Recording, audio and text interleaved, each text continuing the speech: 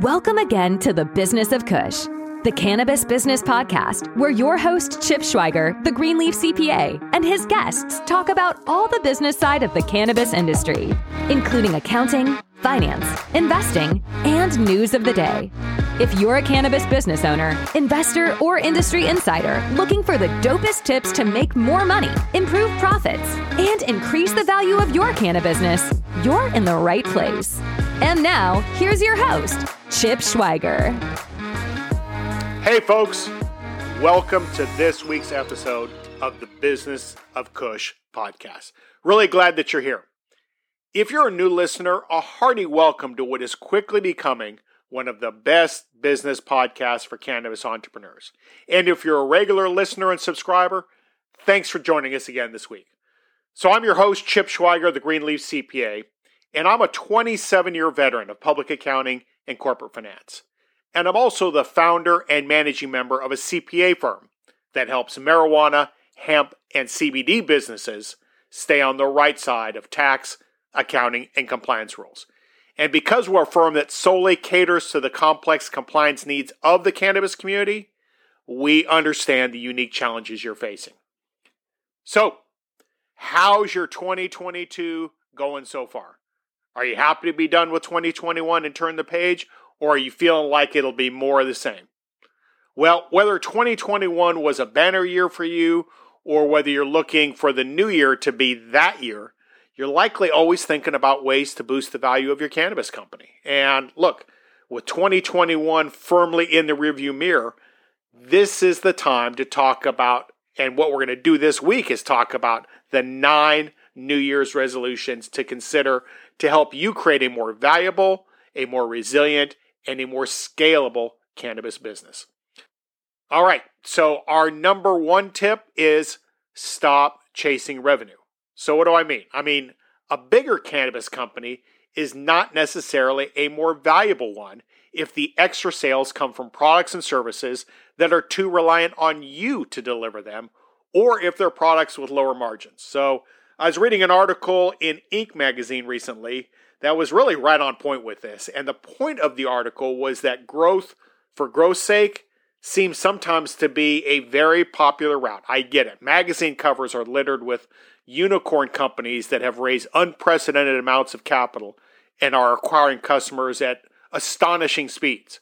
However, if you want to build a business around your life and your happiness, growth might be the least viable option. So why is that? Well, for starters, growth creates redundancies and unnecessary complexities. By staying small and nimble, you can avoid the perils of bureaucracy and you can retain control over your company. When traditional, large companies have a problem, they have to go hire more people and build complex infrastructures to support more employees, more red tape, and more research. And thanks to demands from investors and board members and legal departments, growth makes it increasingly difficult to get simple things done efficiently. The number 2 tip, start asking your customers what they truly want. So a lot of companies out there seek customer reviews, but I wonder if we're using those positive reviews to sell more products, or if we can use even negative reviews and actual discussions with customers to refine our offerings to those that customers really want and that they will consistently buy and that carry with them higher margins. So too often we offer our customers what we want them to buy. Maybe it's a gummy that we've fallen in love with or an oil that we think is particularly good. But are they the same products our customers want, like truly want? Now, it's not a good business practice to carry everything any customer could ever want, but there is a place to make sure that you've identified the top 5 or 10 products your dispensary customers, for example, always want. And it makes sense to ensure that you always have those on hand. And that brings us right to our 3rd tip, which is sell less stuff to more people. So what do I mean by that? Well, the most valuable companies have a defendable niche selling a few differentiated products and services to many customers. The least valuable businesses sell lots of undifferentiated products and services to a concentrated group of buyers. Now you're thinking, wait a minute, Chip, You just told me to figure out what our customers want and then to provide it to them. And I did. You heard that right. But step 2 in that process is to narrow your offerings down to the most popular ones and then sell a ton of them to as wide an audience as possible. And that's the secret of selling less stuff to more people. All right, our number 4 tip is drop the products and services that depend on you. So hear me out. If you offer something that needs you to produce it or you to sell it, consider dropping it from your offerings. Services and products that require you suck up all your time and cash and, quite frankly, really don't contribute significantly to a business's value. If you think back now to an episode a month or so ago about Josh Delaney, what he did was he kept optionality. And for you, that optionality comes from only focusing your time where you can add true value.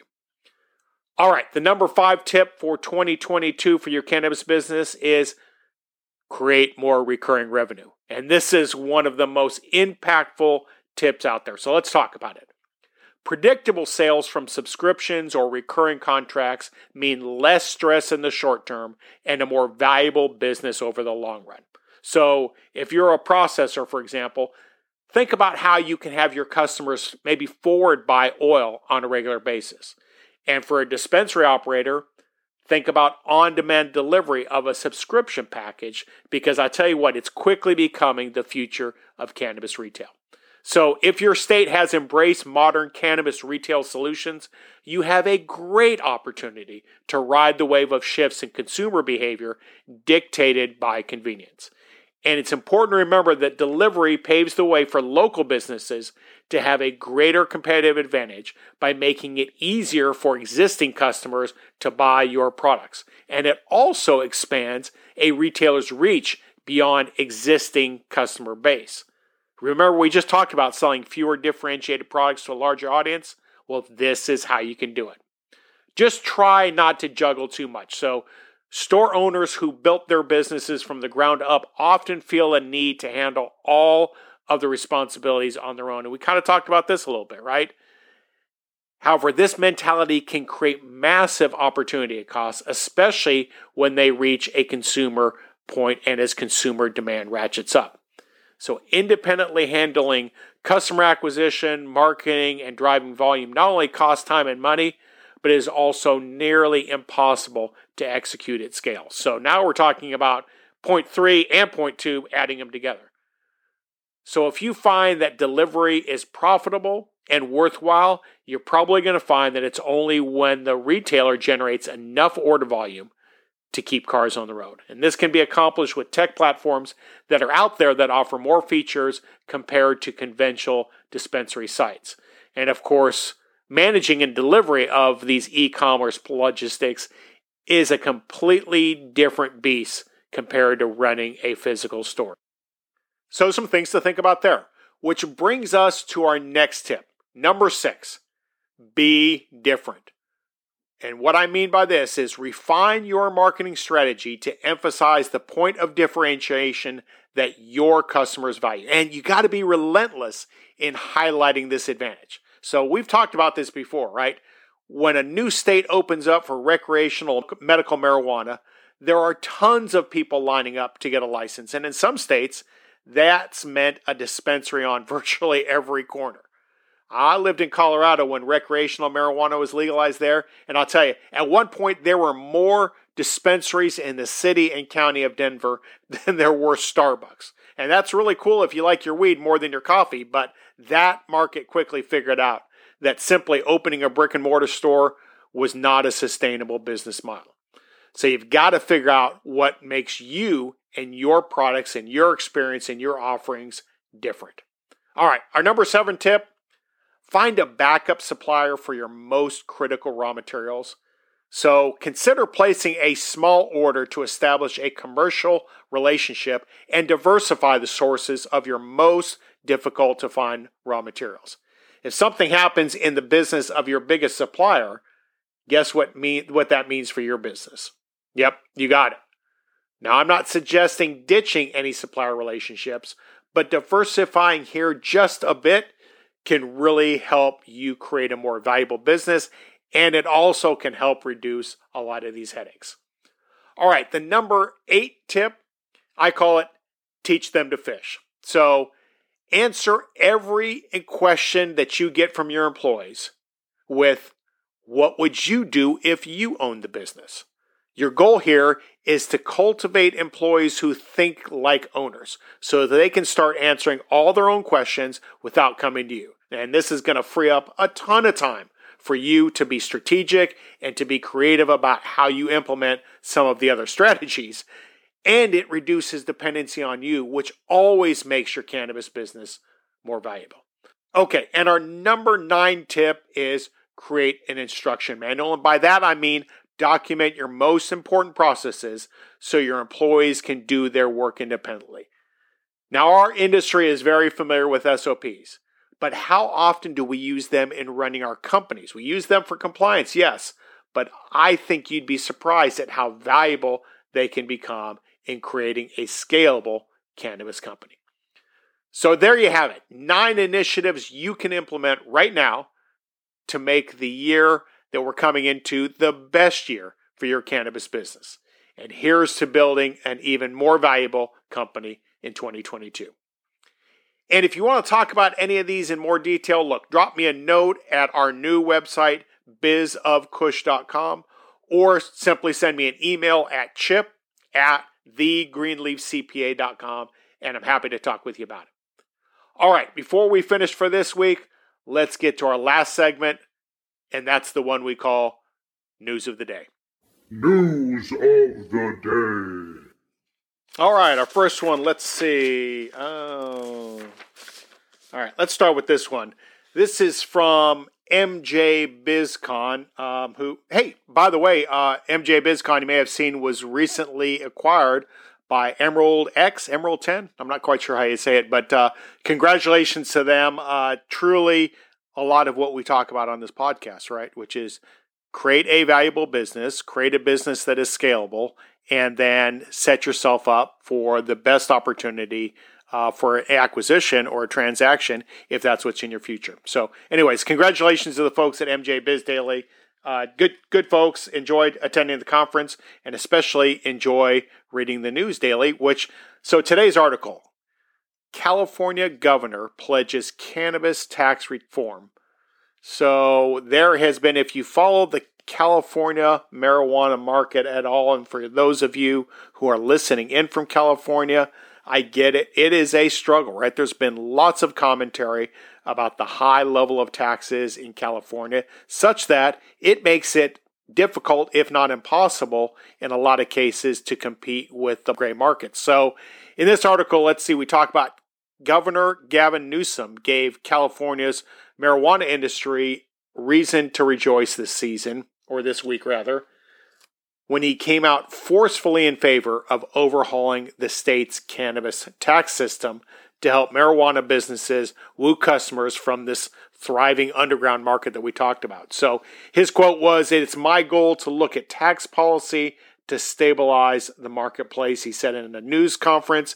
"It's also my goal," I'm quoting Gavin Newsom now, "it's also my goal to get these municipalities to wake up to the opportunities to get rid of the illegal market and to provide support from a regulatory framework for the legal market." Well, I was actually just talking with someone at a lunch the other day. They're not in the cannabis industry. They know a little bit about it, but they'd seen some news articles about California, and they asked the very same question. How would a cannabis company in California compete with the illegal or gray market? It's a question that I quite frankly didn't have a straight answer for. Maybe Gavin Newsom can have it, but the early returns on this particular speech was that the details of how Newsom hopes to accomplish these goals remains pretty scarce. So it's not super clear right now how Newsom would stabilize the legal cannabis market. It's not clear what tax changes he'd seek, or how any maybe grant programs might work. And it's also not clear whether any tax reforms would translate into cannabis prices that are low enough to draw consumers away from illicit operators. So more to come on this. I mention it just because, look, we know California is a massive market for marijuana. We know that it's a mature market, and we're starting to see now, and have been seeing it for a while, quite frankly, starting to see how state policy in terms of legalizing cannabis, but still it's a tough business in some of those states. All right, let's see. Let's do this one. All right, comes to us from, Cannabis Business Times. This is actually pretty interesting. So just looking at this headline, Mississippi Senate sends a stern message to the House and Governor in a 46-5 passage of a medical cannabis bill. This is in Mississippi, y'all. So this is after Mississippi Governor Tate Reeves played games with calling a special session last fall. The state Senate really didn't mess around on passing medical cannabis legislation this week. So making quick work of approving the Medical Cannabis Act in Mississippi, the upper chamber took up the legislation and last Thursday sent a stern message to the House and the governor with a 46-5 vote for passage. And this is in a heavily Republican-controlled state. So one of the things this tells me is, look, cannabis is for everybody. It doesn't have political parties. It doesn't care about anything other than you got to love the plant. And I just love that about news stories like this. So what the law does in Mississippi looks like it allows 1 gram of concentrate or 100 milligrams of THC in an infused product per day, or what equates to roughly 3.5 ounces of flower per month. So the proposed possession limit created a rift actually between the legislature and the governor. There's some monkey business going on there. But look, I think that the reason I mention this is it is so cool to see the continuing expansion of medical marijuana programs across the country, as well as recreational marijuana programs. And this is a great example. Hopefully this will happen in Mississippi. They've got an interesting history because and I talked about this a little bit earlier, originally the voters approved this initiative, like something like 60% or 70% to allow medical marijuana. And then the state Supreme Court struck it down through a bunch of legal cases. So what this bill is supposed to be doing, and hopefully will do, is basically mirror that act that the voters approved before. Look, we live in a country where 76% of us in this country approve of legalizing marijuana in some form or fashion. In such a divided country, we don't have any place else where we can get 3/4 of the people to agree on anything. So the people want marijuana. Hopefully in this particular case in Mississippi, the people will get what they wanted, what they voted for, and what the legislature and hopefully the governor will ultimately deliver to them. All right, and our last story, I like this one. This is a good, feel-good story, y'all, so I'm going to tell you why. Let's see, the article is titled, Former Lobbyist Finds a New Calling in Cannabis. So Matt Munoz was so passionate about his alma mater, the University of New Mexico, that he stuck around well after graduation. And starting as a student intern, Munoz worked for the University of New Mexico's government relations team for about a decade. And that meant long days in Santa Fe when the state legislature was in session. He kept working at it. He had actually been a lobbyist for UNM and helped them lobby for funding on projects raising $30 million for the school's expansion to the hospital for a new physics and astronomy facility. So this guy's a tenured lobbyist. The COVID-19 pandemic hits and he had long meetings, and those turned into Zoom calls that still felt longer. So it was one of those times where he just decided he was going to trade in an established job at one of the state's largest employers for a shot to crack the state's newest industry, recreational cannabis. So we're talking about New Mexico.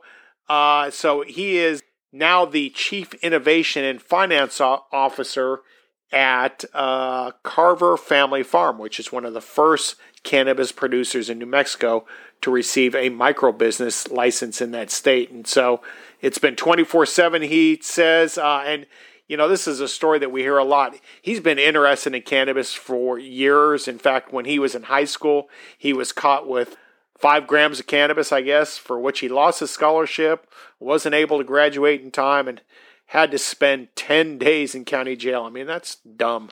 But he says it caused him to be a 5-year senior at the school. So he went from lobbyist to a new position and a new world in terms of the cannabis industry. Best of luck to you, Matt, in your cannabis business. And also, by the way, he's in New Mexico, great state, just starting to open up now for marijuana. And I'm actually going to be speaking at a cannabis conference. I guess it's in end of February in Albuquerque. Looking forward to it. And we're also going to have a booth there. So pretty excited about that. Congratulations to New Mexico, and congratulations again to Matt Munoz. Welcome to the family. Okay, so hey, you may have seen that we've got a new website for this podcast. So we're now at bizofkush.com.